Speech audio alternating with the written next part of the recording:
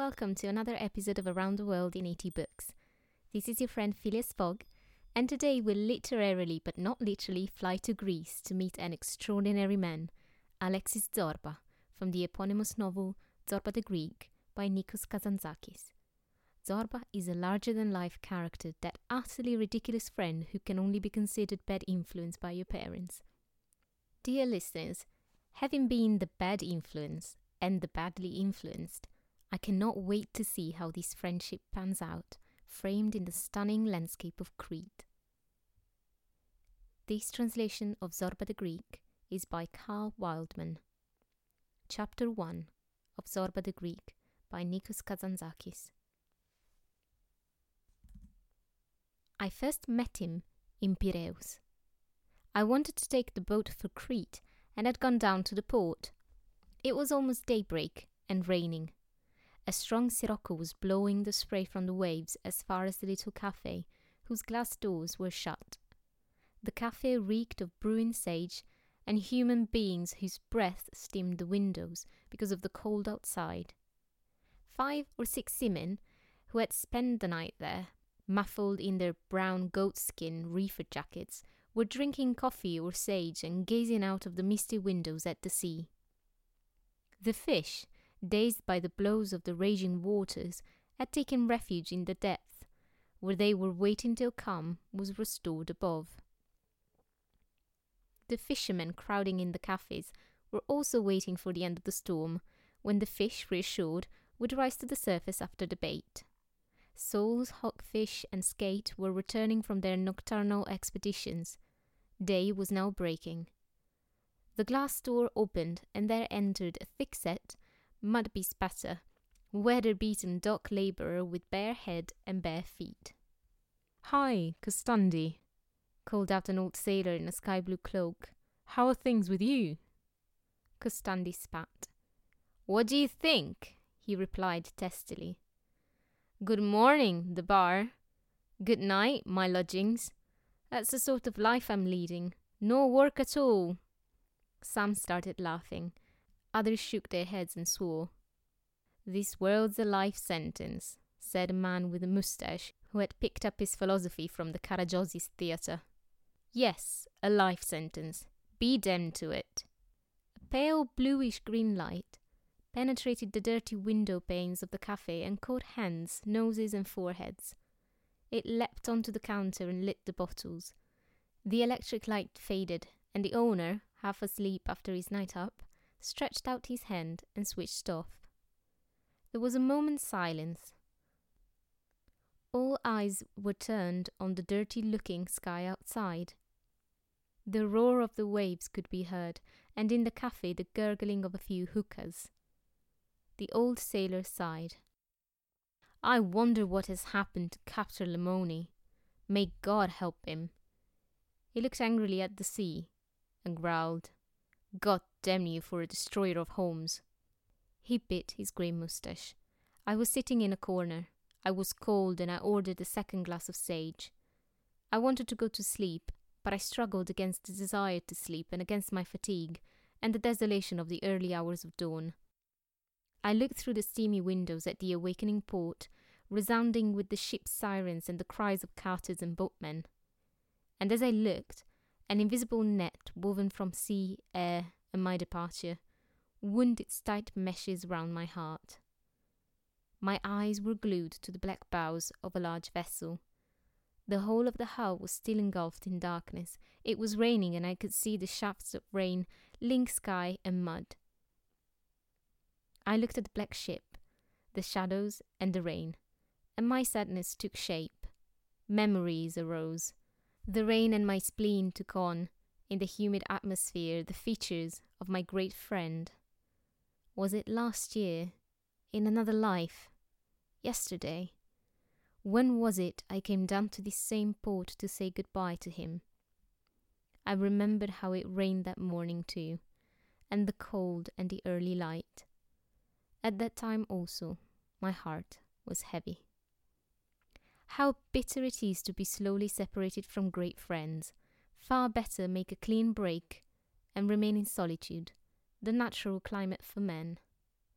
And yet in that rainy dawn, I could not leave my friend. I understood why later, but alas, too late. I had gone on board with him and was seated in his cabin amid scattered suitcases. I gazed at him intently for a long time, when his attention was fixed elsewhere, as if I wished to make a mental note of his features one by one. His bluish-green luminous eyes, his rounded youthful face, his intelligent and disdainful expression, and above all, his aristocratic hands with their long, slender fingers. Once he caught me gazing lingeringly and eagerly at him. He turned round with that mocking air he assumed when he wanted to hide his feelings. He looked at me, and he understood.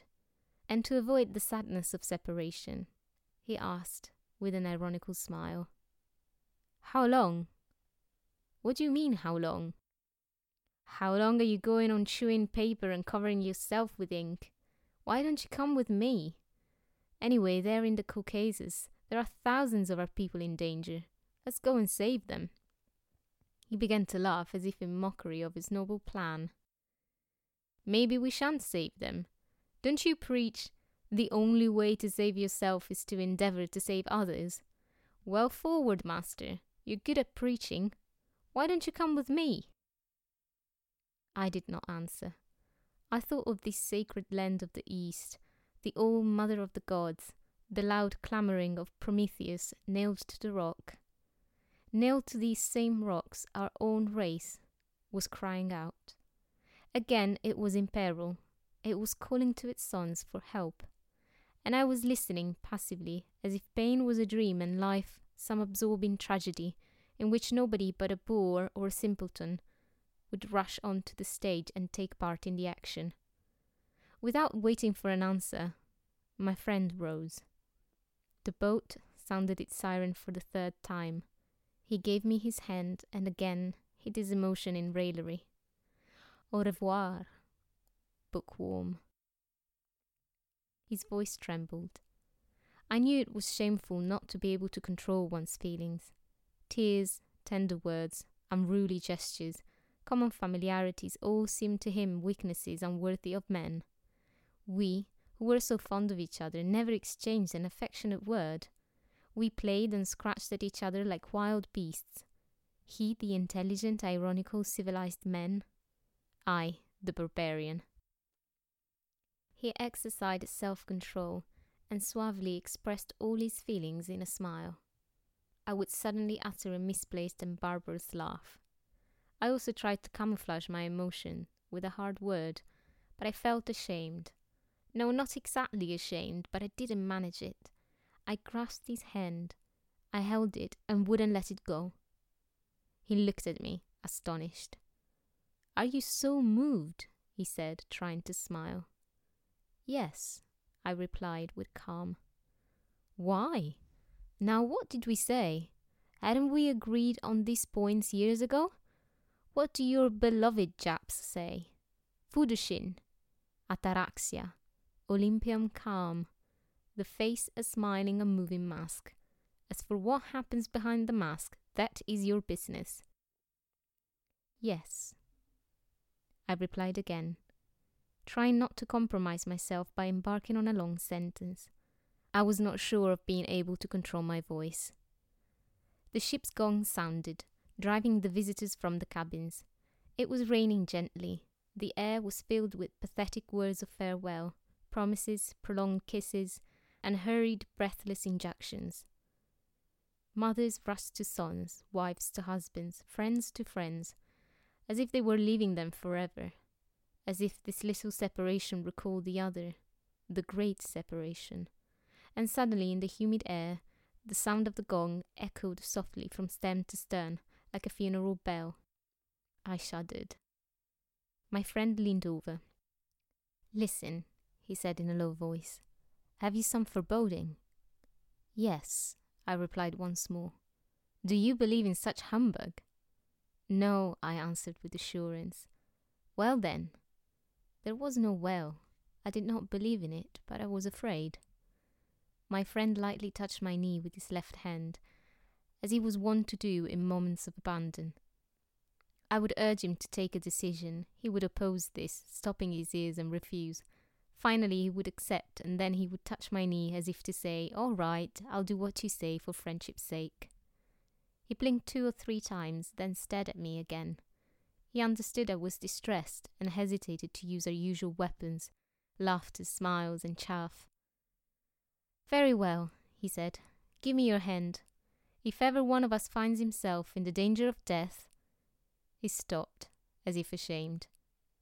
We, who had for so many years made fun of metaphysical flight and lumped together vegetarians, spiritualists, theosophists, and ectoplasm. "Well?" I asked, trying to guess. "Let's think of it as a game," he said suddenly, to get out of the perilous sentence he had embarked upon. "If ever one of us finds himself in danger of death, let him think of the other so intensely that he warns him, wherever he may be. Right?" He tried to laugh, but his lips remained motionless, as if frozen. "Right," I said. Fearing that he had displayed his feelings too clearly, my friend hastened to add, "Mind you, I haven't the slightest belief in telepathy and all that." "Never mind," I murmured. "Let it be so." "Very well then, let's leave it at that. Agreed?" "Agreed," I answered. They were our last words.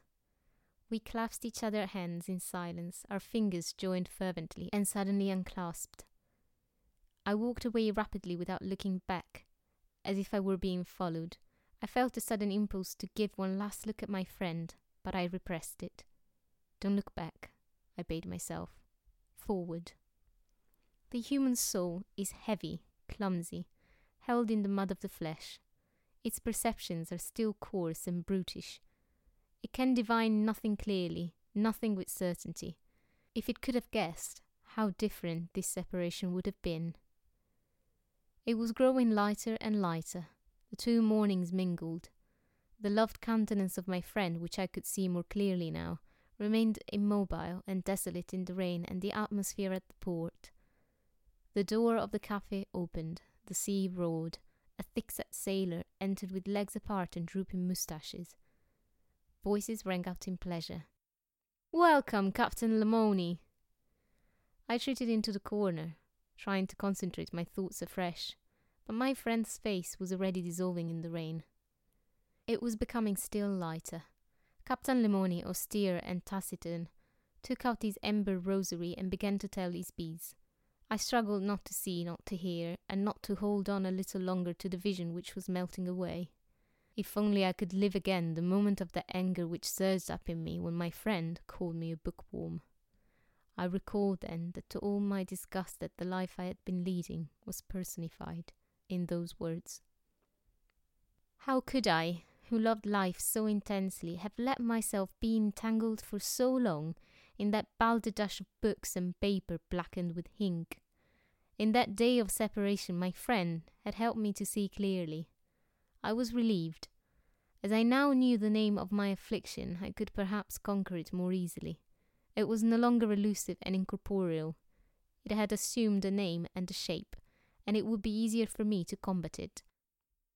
His expression must have made silent progress in me. I sought a pretext for abandoning my papers and flinging myself into a life of action. I resented bearing this miserable creature upon my escutcheon. A month earlier, the desired opportunity had presented itself.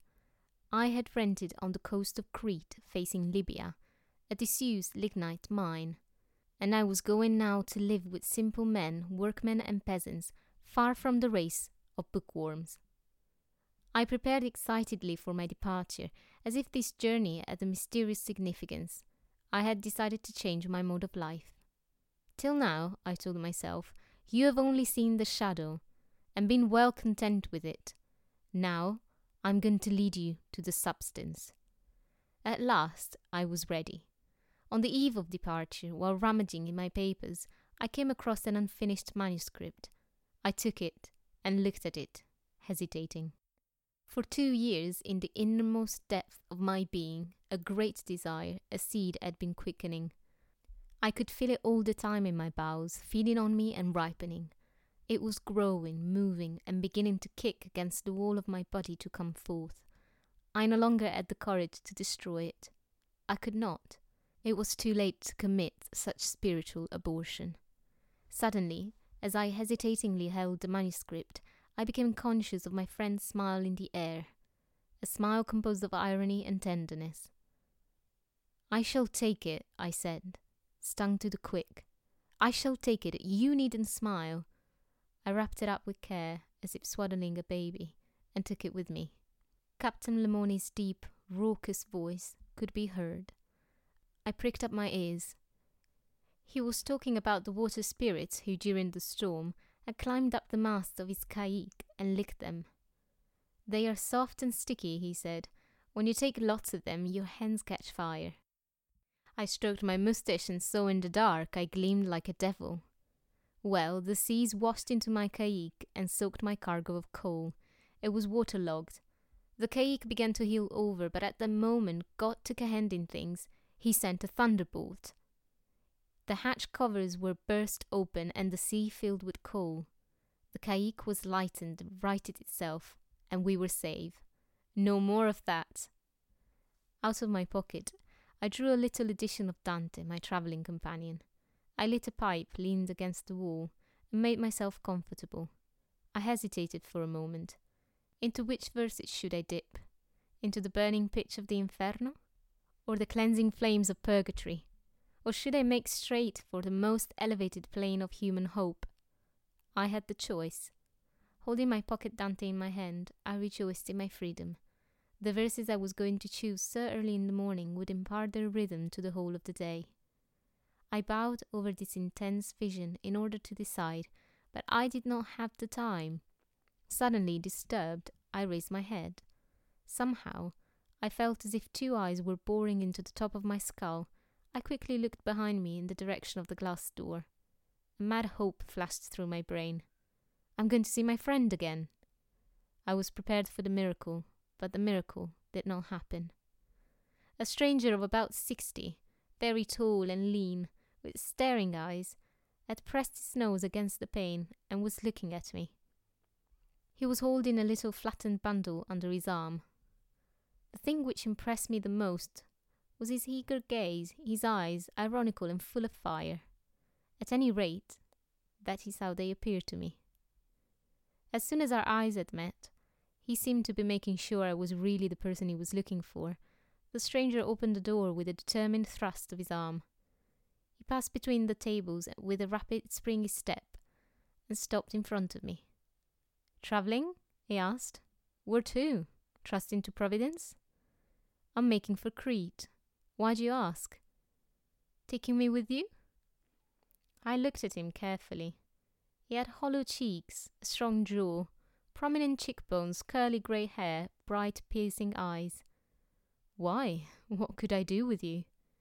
He shrugged his shoulders. Why, he exclaimed with disdain.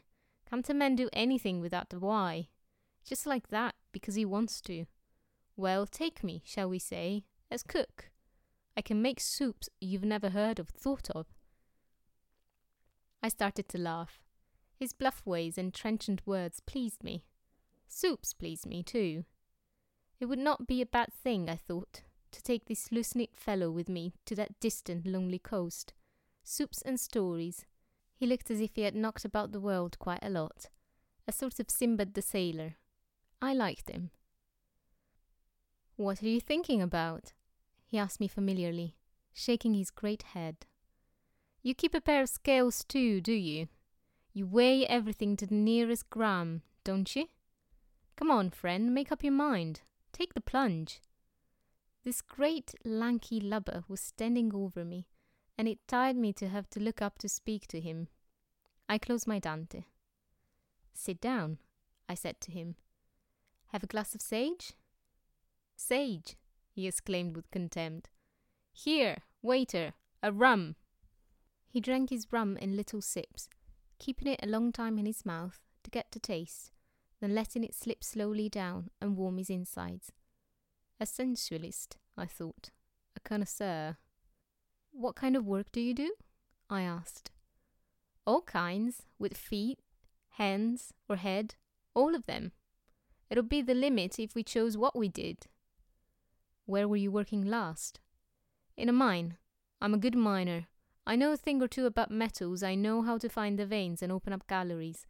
I go down pits. I'm not afraid. I was working well. I was foreman and had nothing to complain about. But then the devil took a hand in things. Last Saturday night, simply because I felt it, I went off all of a sudden, got hold of the boss, who had come that day to inspect the place, and just beat him up. But what for? What had he done to you? To me? Nothing at all, I tell you. It was the first time I saw him. The poor devil had even handed out cigarettes. Well? Oh, you just sit there and ask questions. It just came over me, that's all. You know the tale of the miller's wife, don't you? Well, you don't expect to learn spelling from her backside, do you? The backside of the miller's wife, that's human reason. I had read many definitions of human reason. This one seemed to me the most outstanding of all, and I liked it. I looked at my new companion with keen interest. His face was furrowed, weather-beaten, like worm-eaten wood. A few years later, another face gave me the same impression of worn and tortured wood, that of Paneti Strati. And what have you got in your bundle? Food? Clothes? Or tools? My companion shrugged his shoulders and laughed. You seem a very sensible sort, he said, begging your pardon. He stroked his bundle with his long, hard fingers. No, he added, it's a santuri. A santuri? Do you play the santuri? When I'm hard up, I go round the inns playing the santuri, a single kleptic tunes from Macedonia. Then I take my hat round, this barrier here, and it fills up with money. What's your name? Alexis Zorba. Sometimes they call me Baker's Shovel because I'm so lanky and my head is flattened like a griddle cake. Or else I'm called Passatempo because there was a time when I hoped to roast pumpkin seeds. They call me Mildew too because wherever I go, they say, I get up to my tricks. Everything goes to the dogs. I have other nicknames as well, but we'll leave them for another time. And how did you learn to play the santuri? I was 20. I heard the santuri for the first time at one of my village fetes, over there at the foot of Olympus. It took my breath away. I couldn't eat anything for 3 days. What's wrong with you? My father asked. May his soul rest in peace. I want to learn the santuri. Aren't you ashamed of yourself? Are you a gypsy? Do you mean to say you turn into a strummer? I want to learn the santuri. I had a little money put aside for my marriage. It was a kid's idea, but I was still half-baked then. My blood was hot. I wanted to get married, the poor idiot. Anyway, I spent everything I had and more besides and bought a santuri. The one you're looking at. I vanished with it to Salonika and got hold of a Turk, Recep Effendi, who taught everybody the santuri. I threw myself at his feet. What do you want, little infidel? He said. I want to learn the santuri. All right, but why do you throw yourself at my feet? Because I've no money to pay you. And you're really crazy about the santuri, are you? Yes. Well, you can stay, my boy. I don't need paying. I stayed a year and studied with him. May God sanctify his remains. He must be dead now. If God lets dogs enter his paradise, let him open his gate to Recep Effendi. Since I learned to play the santuri, I've been a different man. When I'm feeling down or when I'm broke, I play the santuri and it cheers me up. When I'm playing, you can talk to me. I hear nothing. And even if I hear, I can't speak. It's no good my trying. I can't. But why, Zorba? Oh, don't you see? A passion, that's what it is. The door opened. The sound of the sea once more penetrated the cafe. Our hands and feet were frozen. I snuggled further into my corner and wrapped myself in my overcoat. I savored the bliss of the moment. Where shall I go? I thought. I'm all right here. May this minute last for years. I looked at the strange man in front of me. His eyes were riveted on mine.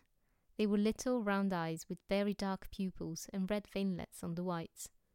I felt them penetrating, searching me insatiably. Well, I said. Goon. Zorba shrugged his bony shoulders again. Let's drop it, he said. Would you give me a cigarette? I gave him one. He took a lighter flint out of his pocket and a wick which he lit. He half closed his eyes with contentment. Married? Aren't I a man? He said angrily.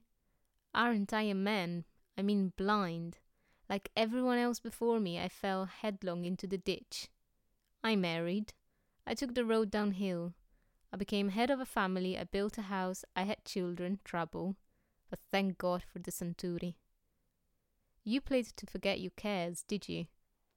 Look, I can see you don't play any instruments. Whatever are you talking about?